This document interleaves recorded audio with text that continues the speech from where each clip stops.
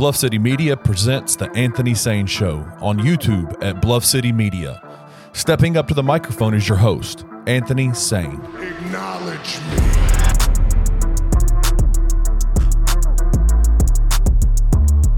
What's going on, everyone? Welcome to The Anthony Sain Show. This is, of course, your host, Anthony Sain. Things are a little different today. Kenny Stubblefield, mega producer, is on vacation, getting some much-needed rest, much-deserved time away from the show. We are live here from my house. I know it looks like the studio is just a little bit in the background. Yeah, we pulling it off big boy type shit over here. But anyway, I want to welcome you guys. A very important man who's jumping on with me today. He is producing the show, guest producer from Hoop Spaces, from the Asylum Media Group. My boy Michael Harrell is in the building. What's going on, my boy? What's up, everybody? Can you hear me? I'm good. Yeah, man. You in there, man. You ain't got to do all that, man. We hear you, brother. If I can see you, I can hear you. Making sure. Yeah, you good, man. Good to have you on with me today, man. Appreciate it. I got to have somebody to talk to. I said, me call my boy, man. Let him get on with me. Mike, quick announcement. Like I said, you are a member of Asylum Media Group, an organization that I started to teach and mentor the next great sports media content creators, man. So, and you're a part of the team. I want you to come on with me today. 24-year-old young native of the city of Memphis, for sure. My guy, Michael Harrell. What's going on with you, man? Appreciate it, man. Nothing much. I had to make sure I could get the jobblehead in the frame, man. You know, the jobblehead is important. I see it, man. I see it for sure. Well, this is going to be a great show today. Got a special guest coming up for Sit Down with Sain, my man, Omari Sankofa of the Detroit Free Press, formerly of the Athletic here in the city of Memphis. Used to cover the Memphis Grizzlies. Good friend of mine for a long time. We aren't set up yet where we can be live in the studio and have a virtual guest. So with Kenny being out, I said, well, let me get my out-of-town buddies in. Got another special guest coming in this week. I'm not going to tell y'all about it until that day. You'll know then when they come in for the show. But it's going to be an exciting week here, like I said, while we are away from the studio and Kenny's out doing what he has to do. Of course, we got to sit down with Sain today as well. And a very special edition of Inside the Sain Brain. Probably one of the more serious topics that I'll be talking about today. We'll get to that in the fourth segment of the show. But since the last time we talked, two things have happened since the last time we talked. Michael Harrell. One thing is you went to Nashville to go see Beyonce, Queen Bee herself. How was that real fast, my friend? How was that experience? Bro, it was amazing. Like, I've always been somebody who's been like an appreciator. My fiance is a huge fan, but like going, my expectation, like it wasn't even that I had low expectations, but I was just like, all right, it's gonna be a concert. I'm not gonna lie, I kind of get the beehive, I kind of get the hype because it's like she's otherworldly, man. Like her stage presence, the way she performs, we got our money's worth for sure. I could have gone. Could have had it in the city. Would have liked it a little bit more if I could have stayed home, but hey, it is what it is. That's what's up, man. I've never been to a Beyonce concert, but yeah, it seems like it's quite the blast for sure. Another event that was going on in the city of Memphis while you were away, Micah, was the Big Three came to Memphis last Saturday. I was in the building for the Big Three event. For those of you who do not know, the Big Three is owned by Ice Cube, the rapper Ice Cube, who's been so many more things other than a rapper. You know what I mean? You're talking about producing television shows, movies, acting, really just a mogul in entertainment. One of those guys who's really one of the underrated, understated guys when it comes down to just being an ultimate entertainer is what, Ice Cube has been pretty much. The Big Three, of course, is a 3-on-3 basketball league. The Travels is a 6-team league. Every time you go to an event, all six. Is that right? No, it's a 12-team league, I think. I don't know. But there were like 6 games this night. I think it's 12. I think it's 6 games, 12 teams. Yeah, I think it's 12 teams, 6 games. So 3-on-3 half-court basketball. The league is probably 80% former NBA players, if not 90%. So you're talking about guys that are ranging from probably late 20s to, you got a couple guys in their 30s. A couple guys in their 40s out there playing, but they're mostly recognizable guys from the NBA. Also included in this Big Three situation, they had a camp called the Young Three. And my son, Gabriel, he was involved in it. Jason Smith, his son, CJ, he was involved in it. It was hosted by Kevin Whitted, who was a guest on the show a couple weeks ago. And part of the camp package included that the campers would get 4 tickets, to the game. And I was excited. You know, we went out to the game, and all hell kind of broke loose, man. Just to be honest with you, we were given wristbands, and each wristband also represented a ticket, and you could swap in these wristbands. Swap in your wristband to get a ticket to the game. And got down there. That whole setup wasn't ready. I got down there super early because I had another event I was trying to go to. I was trying to go to 9-on-1 wrestling for the Saturday morning wrestling event. And I was trying to get down there, possibly say I get down there early, get my tickets so I wouldn't have to miss the wrestling show. I wouldn't have to leave as early from the wrestling show. So I got down there a little early, and the lady was like, I don't know what you're talking about, and I'm confused, and I have no knowledge of what you're talking about. So I started getting frustrated. I called Kevin with his wife, and she was like, yeah, we're working on it. We're trying to figure out what's going on our own selves. So we came back down there at 12.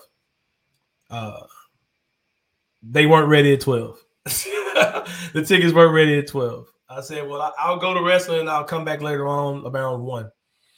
Went to the wrestling show, which is about 10 minutes away. Sat there for probably 15 minutes, came right back to the FedEx Forum at 1. Michael Orrell, the tickets still weren't ready at 1 o'clock. What time was tips for? Like what? Like I know it's not even tip, is it? They don't tip the ball. They tipped off at 2 o'clock. The first game started at 2 o'clock. They started properly and on time. Do they tip or do they shoot for it? Like how does it? They the home team automatically gets the ball, or whoever that's home, because they're a traveling league. There is no home. They're not affiliated with cities, so whatever. Yeah. So they started on time at 2 o'clock. We ended up getting in. Shout out to Miss Whitted.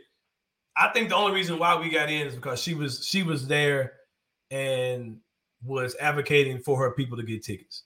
And I think, and there were a lot of camps that were supposed to get tickets that weren't getting tickets, and it was a huge mess.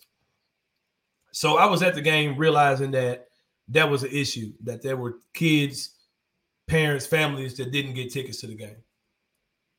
So I knew that was an issue. Came home, Ice Cube is upset about, not at the city of Memphis, but at the FedEx Forum. He literally said, thank you, city of Memphis. FedEx Forum, thanks for nothing. Which raised my antenna. I started looking at other tweets. He said, then Ice Cube said something about people were trying to buy tickets and the website was saying that they were sold out. I didn't witness this because I didn't pay for tickets. Yeah. I did talk to friends. I had one friend who had a kid that was a camper, and his kid that was a camper, they had to pay for a ticket to go to this event because of the ball that was dropped, the miscommunication between, I don't know, whether it was Big 3, FedEx Forum. Yeah. There was some miscommunication. And if you know anything about me, Anthony Sain loves the kids, and I was very disappointed that this ball was dropped. But Ice Cube was upset about something. When he started off the event, he came out and he welcomed everyone. He thanked the city of Memphis when it first started. And he apologized for what he called a staff shortage on Saturday. He then began to talk about apologizing for the concessions. And he said that not University of Memphis, the FedEx Forum was short-staffed. He apologized about the concessions. He could apologize about issues with the tickets. He didn't really get into specifics. Yeah. I went on social media. I saw people talking about the whole thing. People were complaining about things such as not having, like they were saying, they were echoing what Ice Cube was saying. They were saying that there were no tickets available when they went online. Zach Thomas, one of the owners of Bluff City Media, he said that he tried to buy tickets and it showed that they were sold out. So I can see. That's what was confusing to me, because like the day before I left town, because it was the same night, I saw tickets, like I saw everything. So it was confusing to me because I'm in Nashville and all I see is just like chaos. Like I see Ice Cube's pissed off. I see the discourse in Memphis went from, oh, Tony Allen, Big 3 to like, I can't even get a ticket. There's no like, it was just like, what the hell is going on? Right. So I can understand Ice Cube's frustration if he thinks that's what was going on. If he thought there was something weird going on with the ticket situation. I'll talk to a few people. I saw a few other comments, and people were saying, well, you guys were probably using a third-party app. You're probably using a StubHub, or I don't know how you guys buy tickets. Breaking news, I don't buy tickets to anything. Anything you see me at 9 times out of 10, I got there for free. And it's just, I don't know if there's a gift of gab or some of that is media stuff or just connections. I don't buy tickets to much stuff. Much stuff I go to, I ain't no going for free. So I can see Ice Cube being upset about that. I think that there's a combination of things that may have happened. Ice Cube clearly feels a way towards the NBA. I think he feels that the NBA may be sabotaging him. That's language that we've heard before with Ice Cube. When it comes down to things like sabotage, we heard those type of words. And I'll be honest with you, if he doesn't feel the support from the NBA, or he feels like the NBA looks at him as competition, I would feel a way anytime I'm in the NBA arena. I would think these dudes are out to get me. You know what I mean? I could see Ice Cube feeling a way about that. I could see him feeling triggered by any little thing. You know what I mean? Oh, this is a setup. They're trying to get me. And I could also see this being a rollout. I could see this being a total fabricated thing by Ice Cube to create this narrative about the NBA to bring more attention to his league. Why does it got to be here though? Like, why does it have to be here of all places? Like, why does this tour have to start here? Like, this whole like. Right. But I'll say this too though, man. It didn't. Memphis is a box office city. What I mean by that is we're known for walking up to a place and buying tickets when we get there, and because of that, we don't be there on time. Like if it starts at 2, we might not roll in good to 3. You know what I mean? Yeah. So when it first started, the crowd was looking bad. It was looking rough, but maxed out, there were enough people in that building to fill up the lower bowl. And I was observing it. I was like, man, they probably could have pulled this off with just the lower bowl. Like it was like the lower bowl, the pinnacle level, and the you got the 3 areas, the terrace, pinnacle, and the lower bowl or whatever. And they were using the pinnacle and the lower bowl. They probably could have just had the lower bowl only. The top level was completely covered up. But you've got people who pay for those luxury suites, right? Yeah. So I think what was going on was you have to acknowledge them because people who have those luxury suites, they can go to anything. They can go to any event. That luxury suite gives you the right to go to anything you want to go to. So I think that what happened was you had to have that open. But even with that, you could have had that open but still blacked out everything else. I don't understand. It was way too open because if you had it to just be the lower bowl, it would have been packed. And this is something they're recording for television. So you want to kind of create the illusion that you're in a packed arena, even if you're not.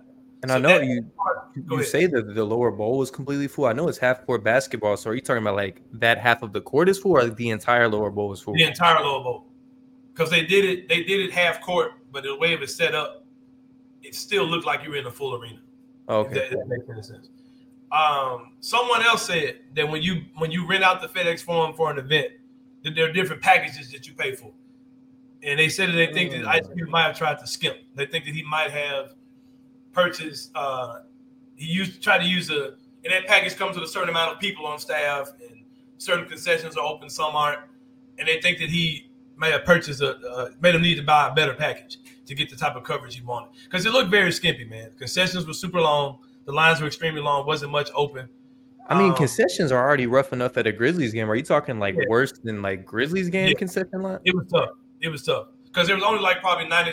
His events averaged like 9,500 people per event. Mm-hmm. I would guess there were probably around that many people there. I don't know. It seems like I'd probably say probably 8, 9, maybe. I don't know. It is. The form maxes out at what, 17K? Form's like 17,000, isn't it? Yeah, 17,000. It's probably about half full. You know what I mean? So it's tough though, man. It's tough for sure. I can understand him being a business owner, especially being a black man trying to do what he's doing. The only sports league in the world owned by a black person. I'm sure he feels uptight about a lot of stuff. This is what this feels like. I don't see why the FedEx Forum would treat his event any different than anyone else. I get it though. You know what I mean? I would feel uptight about any little thing too if it were me. It's an odd situation though, man. It's a really weird, really strange situation. You would like for a guy like Ice Cube to come here, say he enjoyed it, say he loved everything about it, come back again. But there clearly was some type of situation that had him disgruntled. But I will say this. Enough about the whole off the court product thing. Let's talk about the actual big three. Because like I said, I was in the building. They played 6 games. Each game was to 50 points. They stop it when one team scores 25 points and they have a halftime. And there's a halftime act or some type of something in between each halftime, whether it's someone performing or some type of half-court shots for money or something like that. So Ice Cube performed in the halftime, which was halftime of Game 3 of 6. So he performed there, which is awesome. But each game, Michael Orrell lasted an hour on average. See, I don't know what I thought was going on with the Big Three because I know they've been around at least half a decade now, haven't they? Like they've been around a good solid 4 or 5. I think this is year 6. I think this is year 6. Yeah. And my thing is I've never just sat down maybe in passing and flipping through channels. I'll see Big Three game and I'll keep it on. But I usually just see highlights like Bleacher Report, House of Highlights, something like that. I didn't know that you're going to see 6 games to 50. Yeah, that's like a whole day. Yeah. You're watching about 300 points. It's an all-day event, man. Like, this thing started at 2.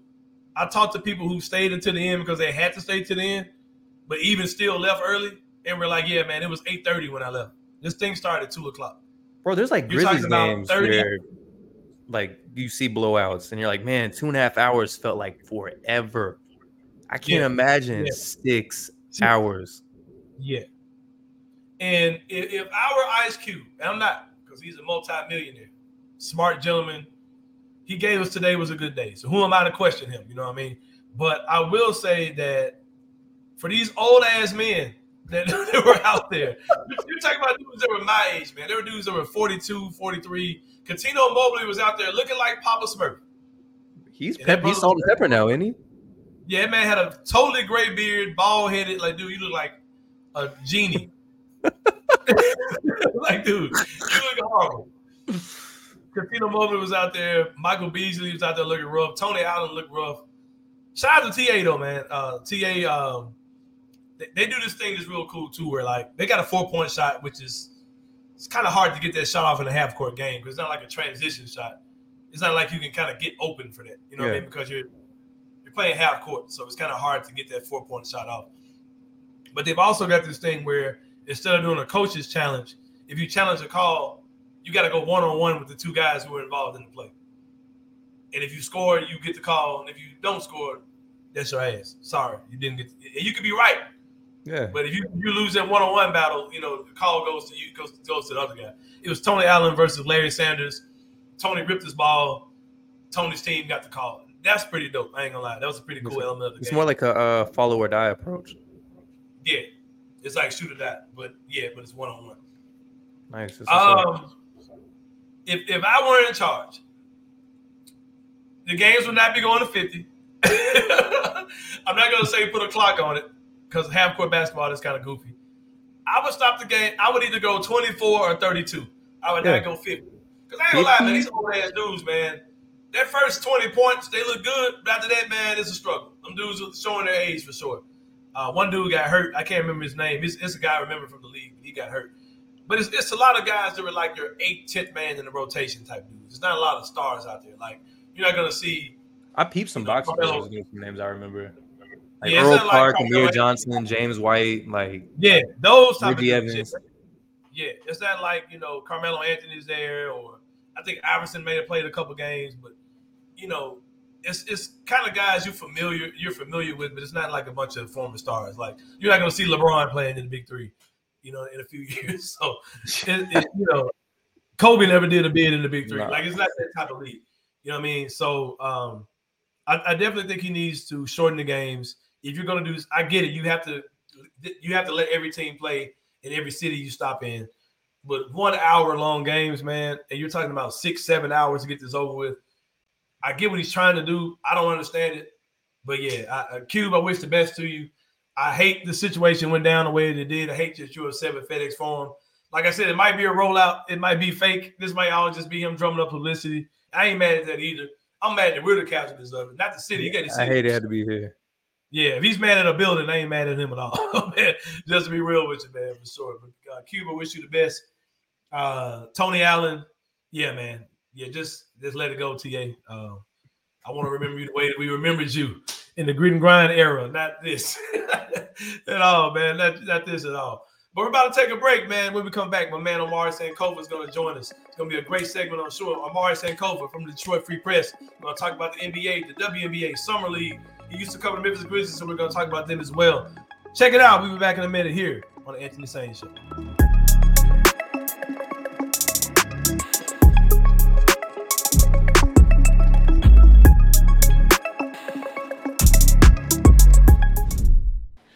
What's up, guys? I'm so excited to announce that we have partnered with Coaching for Literacy, and you can read more about them at coachingforliteracy.org or follow them on social media at Coaching for Literacy. Your subscription to Bluff City NIL is 100% tax deductible because of our partnership together. Thank you for supporting Memphis Tiger student athletes and helping promote the monumental cause of childhood literacy.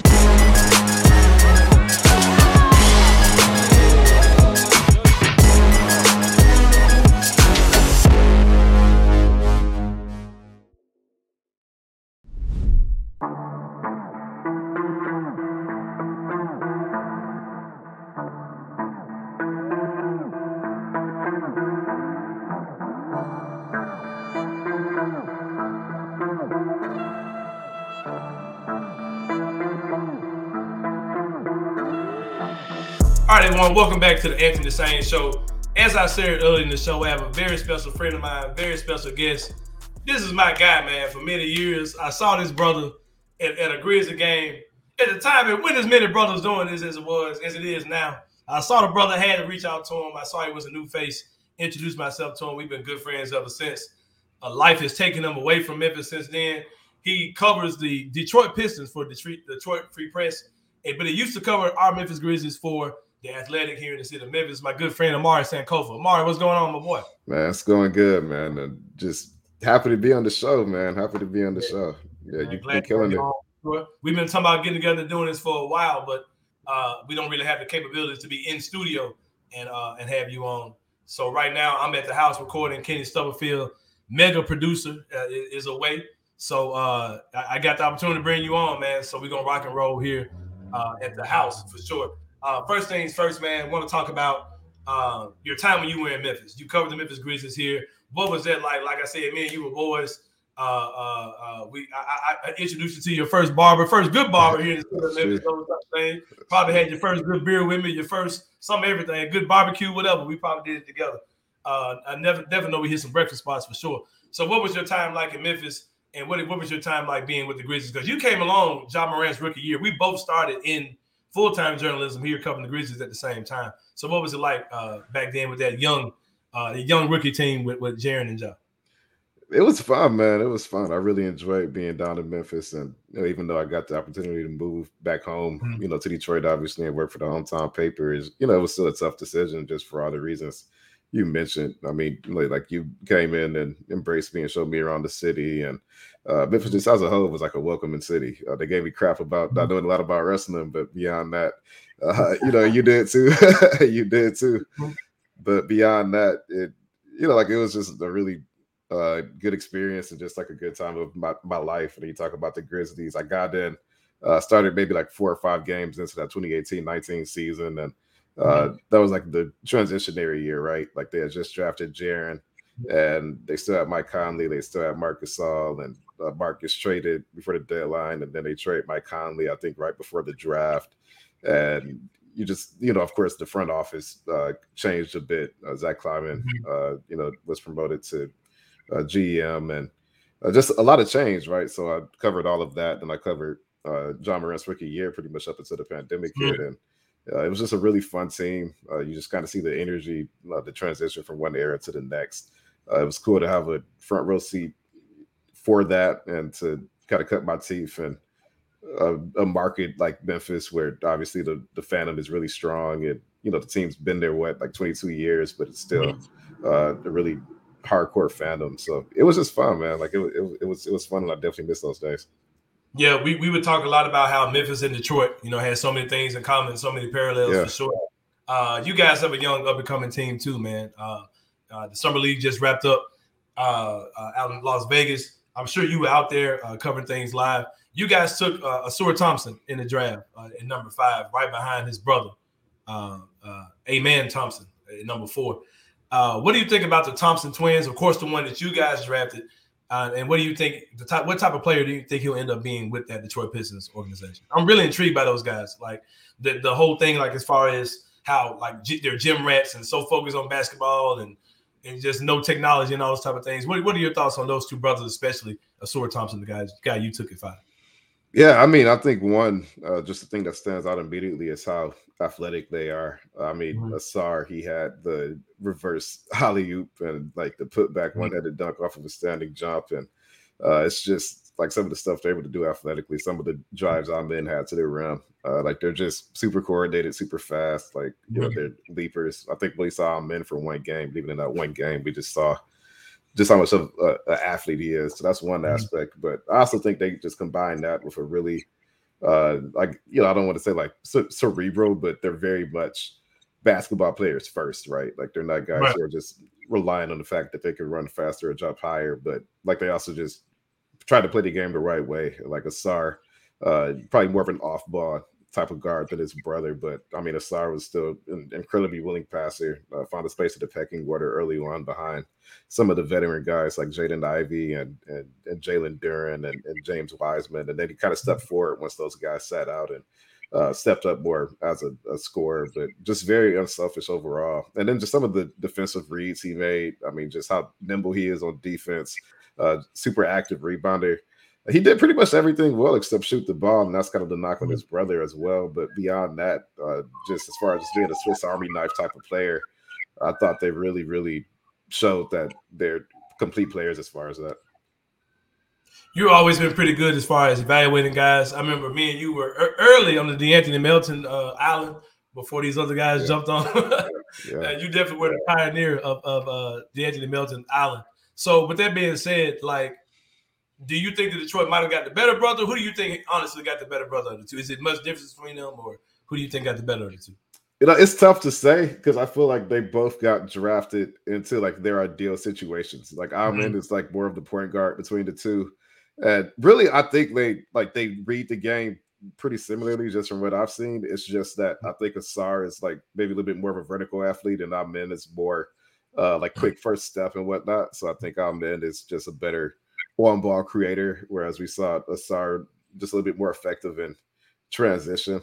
But Asar is on a team where he doesn't necessarily need to be the lead guy because you have Cade and you have Ivy, and then Amen is on a team where he's really the only young point guard on the roster. They have Fred VanVleet, and I couldn't tell you who their other point guard is. So he's on the team where they need him to be that on-ball guy. So I think honestly they're pretty similar players. That I just think we will probably see Asar have better defensive stats just because he isn't initiating the offense as much compared to Amen would be my guess. But I think they're really similar players, to be honest. You mentioned James Wiseman and Jalen Duren, two guys of definite local interest here in the city of Memphis. Both guys had a cup of tea here in the University of Memphis. A little bit larger cup for Jalen Duren as opposed to James Wiseman, of course. But what are your thoughts on those guys? Because they look very good in the summer league as well. What did the Pistons organization and the fan base think about that potential very good front court duo of James Wiseman and Jalen Duren? Yeah, no, a lot of Detroit Memphis connections, especially with Jaden Ivey. Obviously, his mom was a Grizzlies assistant, but I think Duren and Wiseman were two players that were very, very high on Troy Weaver's draft board. I know James Wiseman was number 1 on his board in 2020, and he was willing to take Jalen Duren with the 5th overall pick actually in 2022. Ended up taking Ivy and then trading to get Duren, who fell all the way down, I believe, to 13th. So he ended up getting basically both of his guys in the lottery. But I mean, Troy, they're both big, athletic big men, obviously, and that's just kind of Troy's archetype for what he's looked for in centers. And, they're both in a situation where they have to prove it, I think, to various extents. For Duren, he was the youngest player in the NBA last year, and he started like half of his games. Some of that was just because of injuries, but some of that was also just because he was really solid as a rookie and got second team all rookie, obviously. So it's just him coming back and building on that. And then Wiseman's entering year 4. Really hasn't played a lot of basketball. Like this past stretch after the trade deadline in Detroit was like one of the longest sustained stretches of basketball he's played since he was drafted. Just, being in Golden State, buried in the depth chart, and there's some injury issues as well.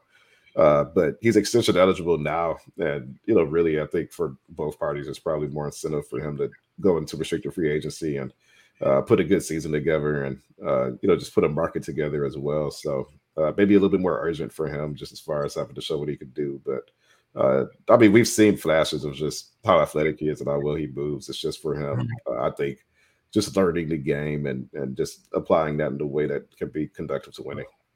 I pull for Detroit. You're my guy, so of course I keep an eye on them. Young team, like you said, a lot of local interest. I'm a big Jaden Ivey fan. I said he was my best player in the draft last year. I was really pulling for Jaden Ivey. Didn't have quite the impressive season that a lot of people thought he may have had. What do you think he is going to be like this year? Is it too late to panic or worry about him? No, I think I think last season he showed a lot of what made him that 5th overall pick. Obviously he was one of the better athletes in the draft. So people kind of compare him to Ja, but he's extremely quick. His speed is like, especially if you see it in person, like it's really insane. I think last season was him just learning how to apply that speed toward winning. So we saw him get better as the year went on. He improved as a passer. I think his shooting was probably better than expected. And then he was actually doing a lot more than he normally would have just because Cade Cunningham got hurt pretty early. Well, really, Cade came into the year hurt, and then they ended up shutting him down to have shin surgery. So, that just made Jaden Ivey the de facto point guard. He wasn't playing off of somebody, which obviously made his job a lot tougher. But I thought he showed a lot last season. I think next season will be a lot easier for him, just given that Cade will be back and he can play off of him and probably more of an off-ball role rather than have to initiate everything. Well, I've been taking a look down the road at the Pistons. I'm sure you take a look back down the road at the Grizzlies, the team you used to cover. What are your thoughts on the young players we have on our team? Not the Jaws and the Jarens that were here when you came here, but more so the guys we saw in Summer League, the Zaire Williams, Jake LaRavia type guys, the David Roddies, and even guys like G.G. Jackson, who we acquired this year. Yeah, I like Kenny Lofton. I just like his game. Obviously, he's a unique player. Killed it down in Summer League. He's one of those guys where, like, just because of his body type, people kind of question if he can thrive in the NBA. But I know he had a really good year for the G League last season, and there's even the clips of him being a matchup problem for Victor Wembanyama. There was the older video of that going against each other, and he's just a fun player to watch. So I'm definitely curious to see how things pan out for him and if he could really become a rotation piece for him. And then Jake LaRavia is also somebody I was a fan of in the draft, and I don't think he played a lot last season, but I thought he showed some things in Summer League, and he's another player that I think could end up stepping up and being a rotation guy for Memphis. What do you think about what the Phoenix Suns are doing? They traded Campaign, putting Bradley Beal at the point of position. He's never played as a pro. He was a shooting guard in college as well. Not to say he can't be a point, but they're really going all in on their big three. You know what I mean? They're going all in on those guys. Plus, because of the CBA rules, the cap rules, there's certain things they're kind of trying to get ahead of. They're in a tough situation as far as that's concerned. What do you think about what the Phoenix Suns are doing this year, and do you think they've done enough to be looked at as a favorite in the West? I feel like they're doing the West Coast version of what Brooklyn just did a few years ago, and obviously that unraveled. So, I think when you just look at the parity around the NBA and the depth a lot of the contending teams have to sacrifice your depth and go in on 3 players, one or really 2 of whom already have injury histories, and Kevin Durant's going to be another year older, and he's still playing at an elite level. Not to take anything away from him, but it's just risky, to build around guys who have that injury history and to essentially go all in on 3 players who have overlapping skill sets too. Bradley Beal, full-time point guard, should be interesting, and I thought they actually did a pretty decent job at free agency to kind of swing on the margins a little and find guys on those cheap veteran deals. So they have some depth, but I'm just a little skeptical. I think I just have to see one if all three guys can hold up, and be healthy for the playoffs, and then two, you still have a really deep conference, or really just the NBA overall is deep, and you have 9 or 10 teams that could realistically win it next season. So, I guess to double down on the strategy that really hasn't worked for too many teams outside of Miami, it's just one way to go about things, and we'll see what happens. The WNBA had its All-Star game during the same time the Summer League was going on in the same city in Las Vegas. Do you think that's a good, smart move by the NBA? I haven't looked at ratings. I know the WNBA is gaining. It's coming along slowly. I'm not particularly a fan. I've come a lot closer to it now than I did a couple of years ago. I'm probably actually willing to jump more into it now.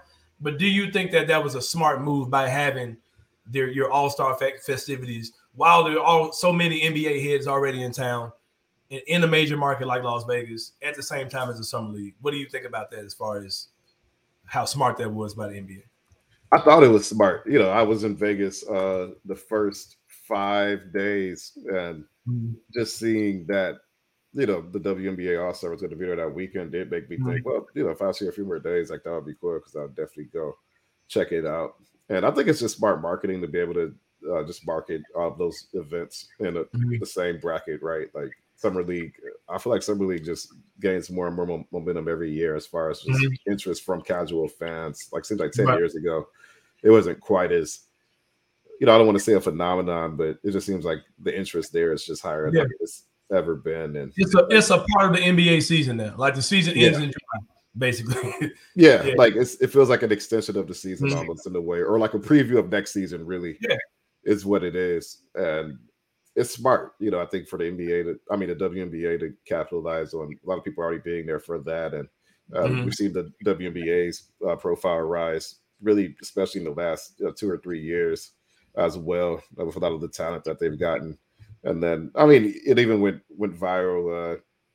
Ionescu, of course, set the 3-point record, and like it's just, we're seeing these viral moments over and over. So I think any sort of cross promotion you can do is probably good for both leagues, honestly, both the WNBA and NBA.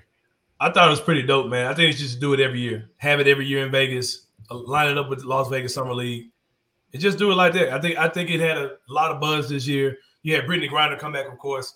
So I just think, man, just keep it in Vegas, line it up with the Summer League, and I think it can be incredible. But as far as the NBA offseason is concerned, a lot of teams made a lot of moves. Who you think has made the biggest moves in the offseason, and who's been the most disappointing, you think, so far? Yeah, most disappointing.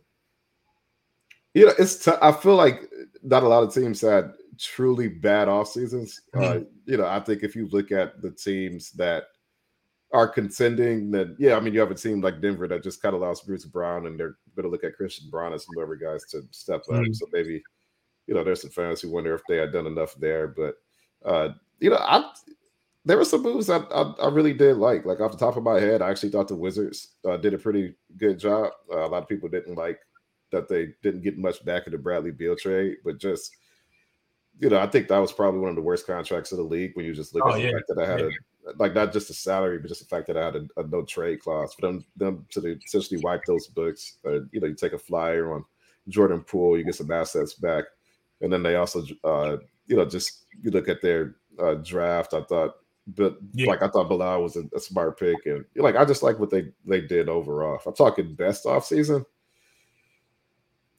we'll just have to see. I'll just have to think about it. Who do you think had the best offseason? There was offseason wise.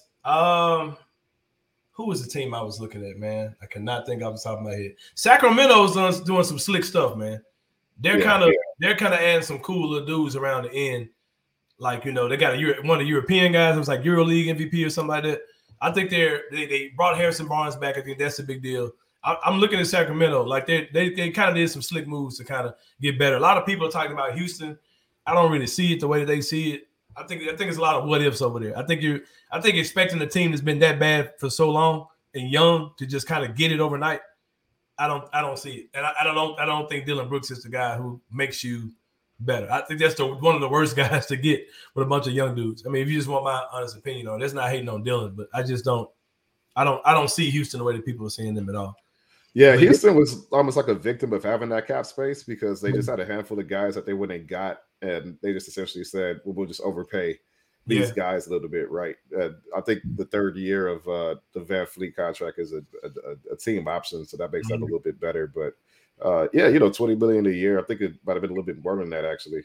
When the final number came out, is a lot of money for a player who just hasn't shot the ball very well in his career. And then, of course, everything that happened in the playoffs, which might have gotten overblown a little bit in the end, but still, it's definitely a little bit more of a gamble. So I would say one team that had it, and their offseason is not done yet, so it's still TBD. But obviously Portland, like not committing to a Damian Lillard decision maybe sooner, and then you go and I still think there's like Jeremy Grant could live up to that contract, but if you're angling toward a full rebuild, do you do that knowing that Dame is going to request out a day later? So it seems like they kind of got their wires crossed a little bit on which direction that they were going with, which was puzzling. I'm also curious. I would say that it seemed like Atlanta maybe it would make more sense for them to trade DeJounte Murray, and they extended him, and they were a 500 team last year. That's a good number for them. Like, it really is a good extension number for them. But it makes me wonder what their path is this upcoming season, essentially bringing the same team back they had last year. Yeah, without John Collins. So, and they did trade John Collins. So that's right. You mentioned the Portland situation. How do you think that whole thing pans out? Because I think it's going to get ugly, man. I think Damian Lillard is going to start the season on Portland's roster, and I could be wrong, but maybe I just want to see some good drama. But it's just an ugly situation. It's like there's no way that's going to end cool, man. Like, somebody's going to end up with egg on their face. Either Portland's going to cave in to Dame, or Dame is going to end up looking like the bad guy, or I don't know. What are your thoughts on that whole Portland thing with Damian Lillard? Yeah, I think with a situation like that where, and especially once you like draft Scoot, like from an organizational standpoint, maybe that makes it easier for you to say, we're just going to hit the reset button now. And, you always have this talk about loyalty, but, I think that marriage has kind of been there so long that at this point, nobody can really blame either side for being ready for it to end. It's just, obviously Dame is making it really hard for them, right? But very openly trying to angle himself to Miami. And, I think Portland is playing a hand that they were dealt now the best that they can. Obviously there's no rest. They could probably let this play into pretty close to the season before they trade Dame. And, there are other teams who are, certainly working the phone, seeing if they can get involved into this as well. So, I'm curious to see how it plays out. But, it was just the timing of the trade request for Damian Lillard was just curious for me, just on how it kind of played out. Yeah, it's interesting stuff for sure. Another interesting situation, something close to his here, is John Morant, a guy who I know made your second year covering the Grizzlies a lot of fun. When he came to the team, you were here in the city of Memphis, of course. It's been a whirlwind ever since you left, Omari. Just I'm just not gonna say that because we had two great seasons since you left. But John Morant, since then, of course, you've seen the drama with the gun incident, the incident with Joshua Holloway at his house, the mall incident, Indiana Pacers incident, Fine in the West, all these different things with Ja. Kind of a whirlwind of just wildness here in the city of Memphis involving John Morant. The Grizzlies, of course, made two moves that I think would put them as, when you ask me about teams about great offseason, don't want to sound like a move, but just being honest. You picked up a guy like Marcus Smart, who's all defensive player of the year, former defensive player of the year, a couple years ago. You had a guy like him who could come in, do a lot of things that Dillon did, do a lot of things that Tyus Jones did. You bring in the ultimate vet, mentor type guy who actually was one of Ja's favorite players, and Derrick Rose as well. What do you think the addition of those two guys, how do you think that helps John Morant this year? I think it helps a lot. I think sometimes when you have a young team like the Grizzlies, you don't have, players who have kind of been through it before and, can kind of just be the clear head in the room, I would say, just as far as knowing how to navigate, fame and just the demands of the NBA and everything. That can happen sometimes where players just get sidetracked or they just stop to see the big picture. And I mean, if you're just looking at a character guy, I mean, Marcus Smart obviously is toward the top of that list. I saw how excited Taylor Jenkins was during that press conference. And, oh man, like, just shaking with excitement. And I mean, I just think that says a lot. I mean, he's going to come in. He's coming from a team that obviously has established a really strong winning culture. Like no hardware to show for it yet, but you just look at Boston's consistency over the years, swapping pieces in and out, and they performed at a high level. And Marcus Smart obviously was a huge part of that. A defensive player of the year himself. Somebody who could really, I mean, you combine him and Jaren Jackson on the same team. I mean, they could just absolutely lock teams down more than they already have been next season. And just I mean, on the court, off the court, like I just think Marcus Smart is going to make Ja's life easier. He's somebody else who could add that extra leadership element in the locker room as well, right? So I just think that's a huge get from Memphis. And then Derrick Rose, I actually covered Derrick Rose a little bit here in Detroit. You did. I moved back, and I mean, just very like super genuine guy. And then obviously, somebody who has kind of been in Ja's shoes, just from the standpoint of being this young phenom. Somebody who's just like this highlight reel guy and just knowing how to navigate everything that comes with that, and the decisions you have to make or decisions you can't make when you're in the public eye. I think could probably help him on the floor too, right? There's always an ongoing debate about some of Ja's dunk attempts. Like who better to teach Ja about how to take care of your body than Derrick Rose, who of course had those injury issues, but then got his career really back on track and still had some really good seasons after the fact. So yeah, I mean, both of those guys, I just think just from a on the floor, off the floor, coach or whatever else, like those are two really big pickups for Memphis. Yeah, man, for sure. Well, Omari, I appreciate you coming out, man. Everyone, there was Omari Sankofa of Detroit Free Press. My friend, my brother, man. Bro, we got to get you back to Memphis. We got to hit up Sunrise or something, man. Or get down on something. I'm definitely local or something, man. Yeah, I'm getting down there this next season, man. We're gonna get some Sunrise. Like might have to hit South Main too. Come on now. We gotta do something for sure, man. For sure. Make it happen. Omari, we'll let you go, man. I appreciate you, man, for sure. Hey, thanks for having me, man. All right, brother. Again, everyone, that was Omari Sankofa, the Detroit Free Press. Used to cover our Memphis Grizzlies for the Athletic here in the city of Memphis. Really enjoyed the interview with my guy out there in Detroit. About to take a break. When we come back, it's the three-pointer here on the Anthony Sain Show. We'll see y'all later.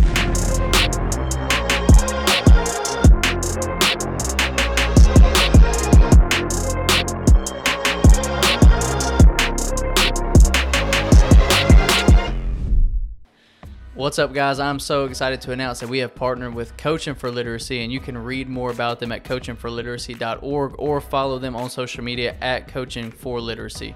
Your subscription to Bluff City NIL is 100% tax deductible because of our partnership together. Thank you for supporting Memphis Tiger student athletes and helping promote the monumental cause of childhood literacy.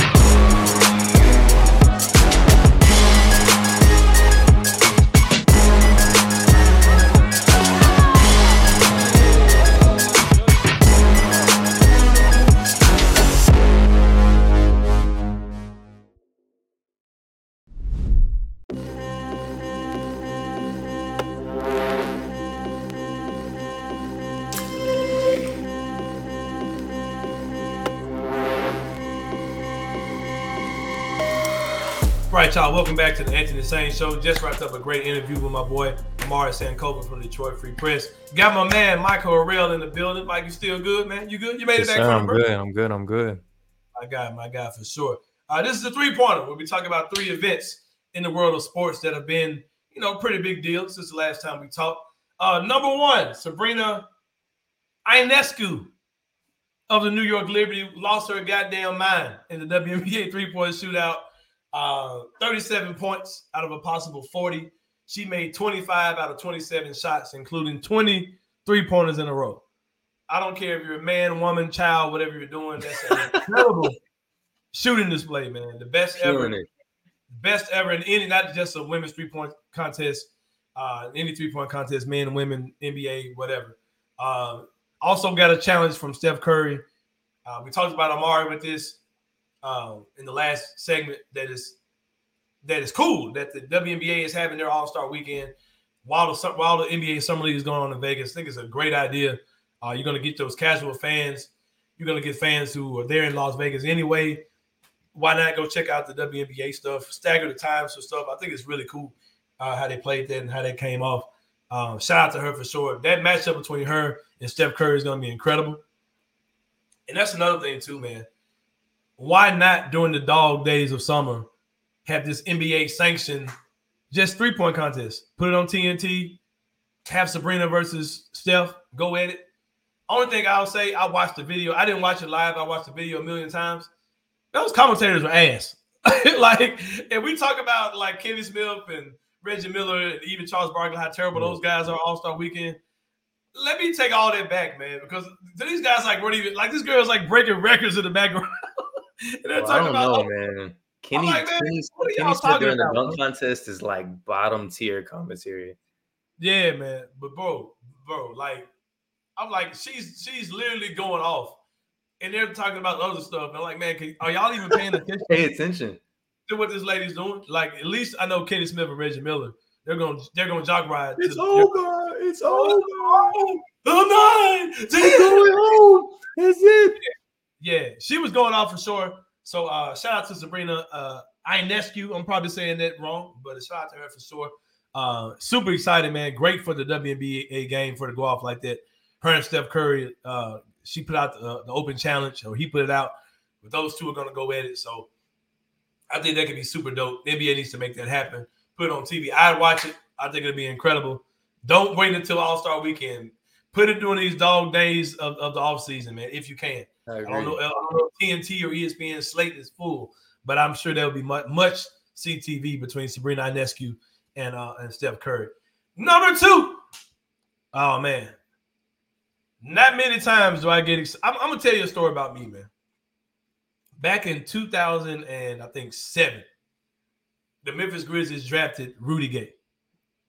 And there was this guy that made this video on YouTube that was the Rudy Gay rookie highlight reel. But it wasn't rookie like first season Rudy Gay. Yeah. It was like what to expect from Rudy Gay based on his college stuff. I've got this video memorized. Like I can watch this video now and tell you what's about to happen. I watched the video a million times. And the clarity of it, the quality of it is probably shot in 180p. You know what I mean? That's it, 80. Like 80p. Like it's super grainy. But man, I would watch this video on end. I've not been excited about some off-season video like that video until I saw this video of Jaren Jackson Jr. that came out yesterday. Jaren put it out on his Instagram page of Jaren in the gym working out. Super excited to watch it. Jaren physically looks really good. Jaren Jackson Jr. took a mid-range jump shot, a pull-up mid-range jump shot in this workout. I may have ejaculated a little bit. I don't really want to release that information here. I may or may not have.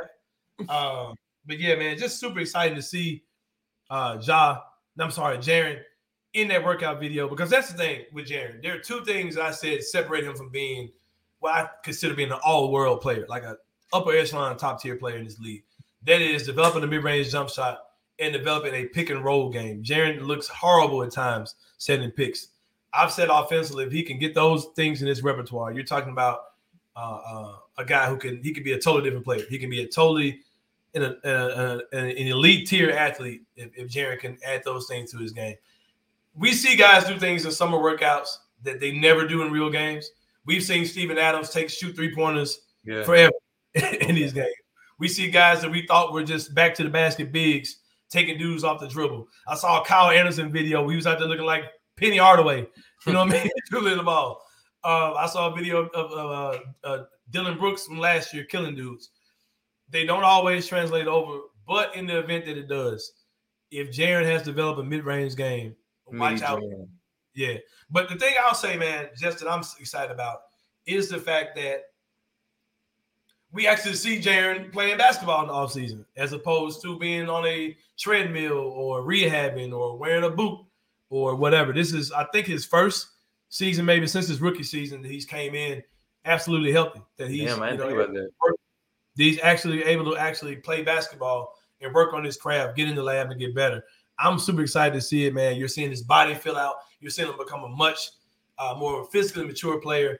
If he can add that in with some of those adding new wrinkles to his game, I think it can be, scary hours for sure for the league. So happy for Jaren. Happy to see him add new wrinkles to his game.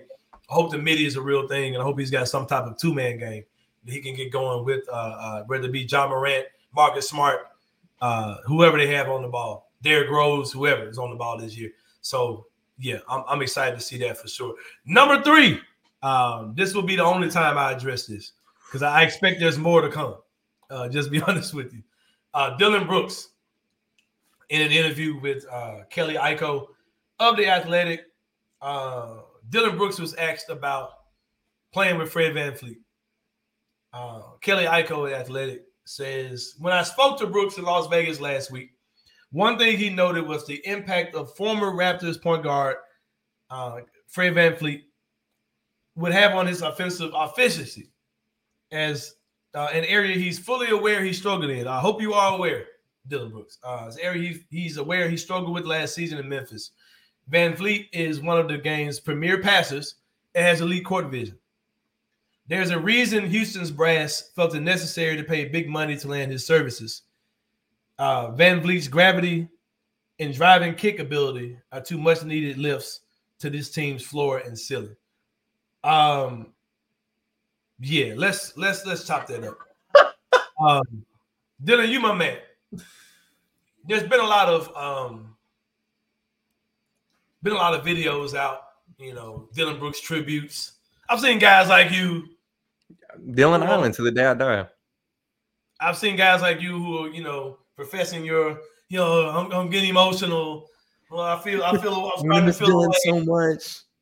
yeah, say it in that voice. That's the voice I definitely said it in. Reading you guys' tweets. I'm gonna tell you this, man. Enough of y'all, man. Because you know what? I'm the guy who this whole Dillon the villain thing. I'm the dude who created that thing. I'm gonna let y'all know that from here into eternity. I'm the man who created Dillon the villain back in 2000, whatever year he got here. When people hollering out dilly for the man, I was the one. I forgot about dilly. Like, this dude's got some jackass in him. He's got some villain. He's got some bad guy in him. I was the guy that was calling him Dillon the villain way before anyone else. I even have T-shirts to prove it. I made a lot of money off of Dillon Brooks and my Dillon the villain T-shirts. So I'm not going to act like I don't like Dillon. I'm not going to act like that at all. He's probably the more beloved Grizzlies here. If anything, he's an entertainer. He's found a niche in the league, and he's playing this villain role very well. And I'm here to tell you, Memphis Grizzlies fans, do not get caught up in the trap. Dillon Brooks is going to troll. He's going to say these wild things. He's going to say all these crazy. He's going to do the week that we played the Houston Rockets. Dillon Brooks is going to say so much. It's going to be a revenge tour, bro. It's going to be. He's a WWE NBA player. He's a heel. Yeah, he's gonna talk shit about us the entire season. And you think the stuff he did with Mike Conley was wild when Mike came back here, and the thing he did with Donovan Mitchell or whoever. That dude is going to be in an all-time wild-ass form. You might literally see Dillon Brooks grab a dude by his balls and twist the mugs like on TV. Like, he's going to do some wild shit when he plays the Grizzlies, man. Like, I can 100% guarantee you that's going to happen. He's so slick with it. Like, he does it so slickly. Like, this is the second time. He's like, I'm playing with young John Jaren now. Like, bro, you know that's not the case. You're getting a rise. You know what you're doing. Yeah, and he's going to do these type of things, which is why I'm not really embracing all the I miss you, Dillon stuff, because Dillon's going to be – he's going to troll like never before this season. And that's his thing, man. You got to think about it. The villains of the league, there aren't villains in the NBA like there used to be. There used to be a ton of them. Nowadays, the last two great ones are Patrick Beverly and Draymond Green. Those are the last two current ones. You got guys like Trae Young. It seems like Trae's trying to kind of come back over to seems like he's trying to make a face turn a little bit. But Dillon's like, hey, I can be that next icon of the league. I could be that Dennis Rodman. I could be that Ron Artest. I could be that bad guy, that bad boy in the NBA. I could be the Bill Lambier or whoever you want, Rick Mahone, whatever you want to do. And I think I'm not mad at him, but that's clearly what he's doing. Like, this is all an act. This is all publicity. It worked because Dillon just got a $20+ million a year contract with Houston Rockets. I'm not mad at him at all. But I'm not about to be baited into this stuff with Dillon. Dillon, this is all you get, man. We all know that Ja Morant was a very unselfish player. We know that he was a guy who was known for the passing and court vision that he has. We're not doing this. You're not going to act like Fred VanVleet is going to make your game better. You're still going to be the same dude doing the same wild shit in Houston that you did in Memphis. So, Dillon Brooks, get the hell out of my face. As a matter of fact, I'm about to go to commercial break on your ass. I don't feel like dealing with you. I'm not giving you any more energy on this. This is it. This is all I got for you, Dillon Brooks. I'm sure there's going to be more of this. Don't get baited in. I'm telling you, man, when it's like the week that we played Houston, as soon as he plays the game right before he plays us, it's going to start. He's going to get the bullshit started. It's happening. And I'm not mad at it. He's an entertainer. This league is an entertaining league. So expect more of the same. Like I said, we're about to take a break. When we come back, we're going to wrap this thing up for a segment that we like to call Inside the Sain Brain. It's coming up next here on the Anthony Sain Show. See you guys in a minute.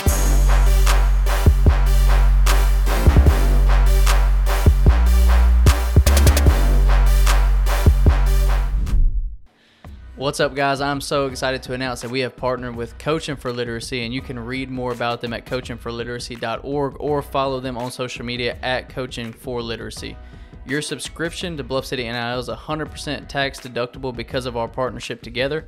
Thank you for supporting Memphis Tigers student athletes and helping promote the monumental cause of childhood literacy.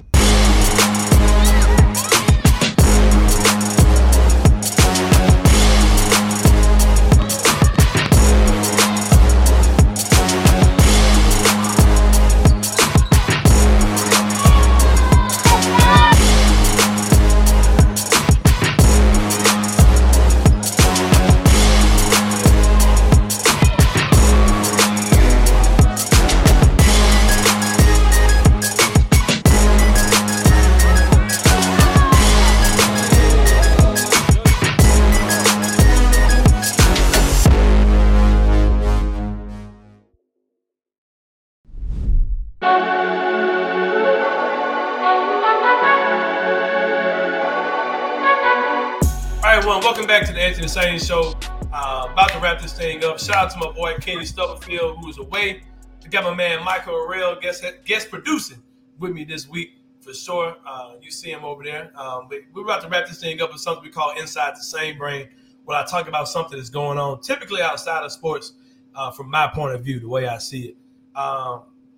Major news that happened since the last time we did the show was the Carlee Russell situation. Carlee Russell, of course, young lady in Alabama. You all probably heard the story a million times, a million different ways.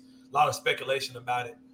Carlee Russell, of course, claimed to have seen a baby on a toddler on the side of the highway after leaving an event, leaving work, headed home roughly around 9-something o'clock last Thursday, I believe. She called 911 to report seeing this toddler on the side of the road. Then she called her brother's girlfriend to let her know. Brother's girlfriend, and I apologize if I'm telling you this wrong, out of turn, out of sequence, missing details.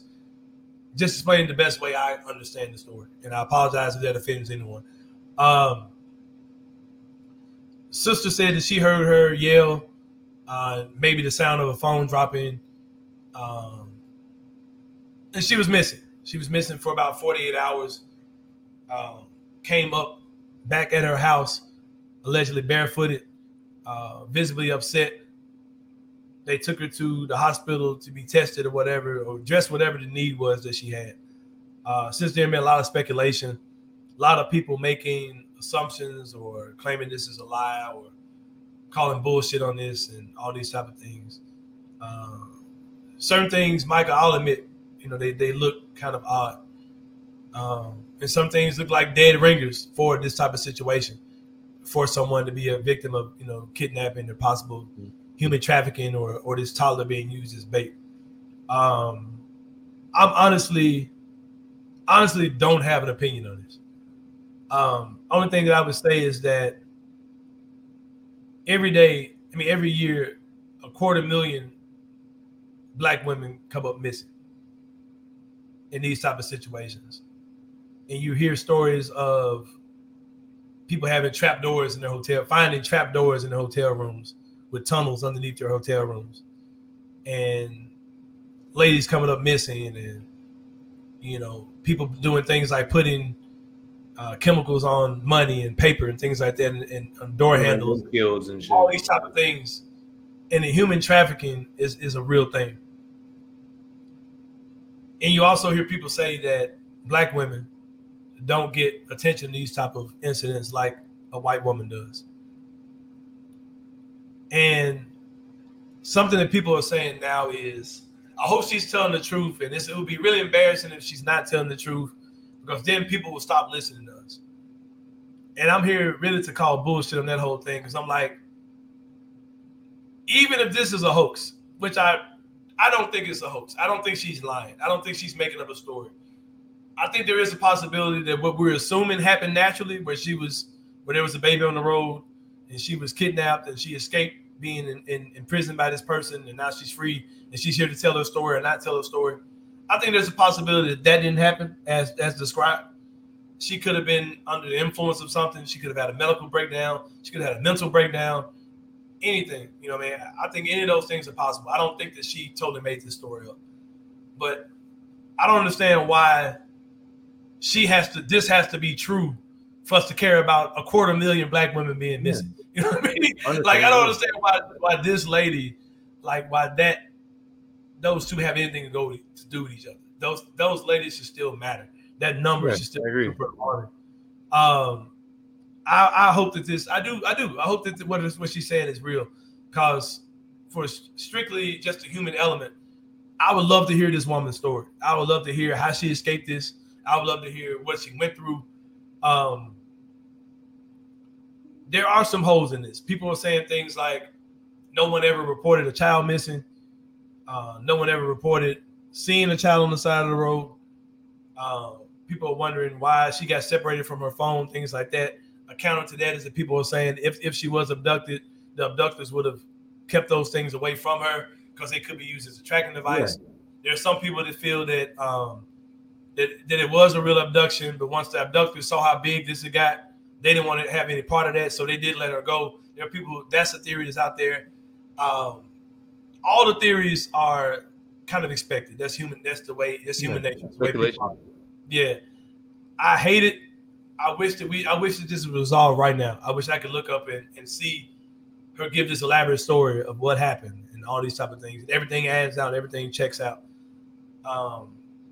Several people are saying that if it was real, she wouldn't have. Going to that house would not have been her first stop. She would have went the first place she could have went to. To seek help. I don't know, man. Like I don't get. That's what's crazy to me is because like I've heard that story, then I've heard another story that like the girl. She said the girl was in the road, was trying to help the girl. Then somebody abducted her, took her wig off, took her phone, threw it in the car. Mm-hmm. Then I've heard stories saying that she went to her house and knocked on the door. But I've also heard they found her in a Red Roof Inn. Like the whole hotel thing. The hotel thing makes more sense because it's like, oh, she was held captive by somebody. They found her in a hotel, but like the story, like going to the house. I don't know, man. Like I said, like my opinion on it is kind of like I don't have an opinion because nobody knows. Like nobody really knows what happened. So I see you saying like, yeah. And I'm not like currently like constantly refreshing my screen to see what's going on, but I'm hella intrigued by this. I really want to get a resolution. I want to see what's happening. I want her story to. I'm not gonna say I want this lady to have gone through that, but I do want. No. I want her story to hold up. I don't want this to be anything fake, man. I don't think that the fate of Black women should rest on this story, and their health and their safety should rest on this. But I do wish that this comes to an end. And another thing is, people are saying if this is real, why are we being notified that this is a real thing, that there could be someone out there doing this? Why are we being notified? It's all super interesting, man. It's all super wild. I'm continuing to pray for the whole situation because it's wild. It's crazy.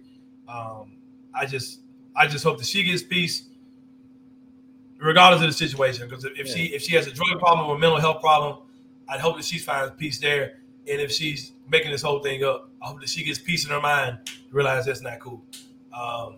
It's wild stuff though, man. It's wild stuff for sure. But yeah, that's another show under our belts. Mike, I appreciate you coming on with me today. Appreciate you having me, man. I appreciate the opportunity. Learning the ropes behind the scene. Look out for Mike on Hoop Spaces. Look for him coming out soon as well with the Silent Media Group, doing great things over there. Sure. Really great up-and-coming young content creator coming up. Glad that he's a part of what we're doing with the Silent Media Group. And we will see you guys next time. Like I said, Kenny's away on break. We're doing things from the house. I know it looked just like we're in the studio, but nah, we ain't.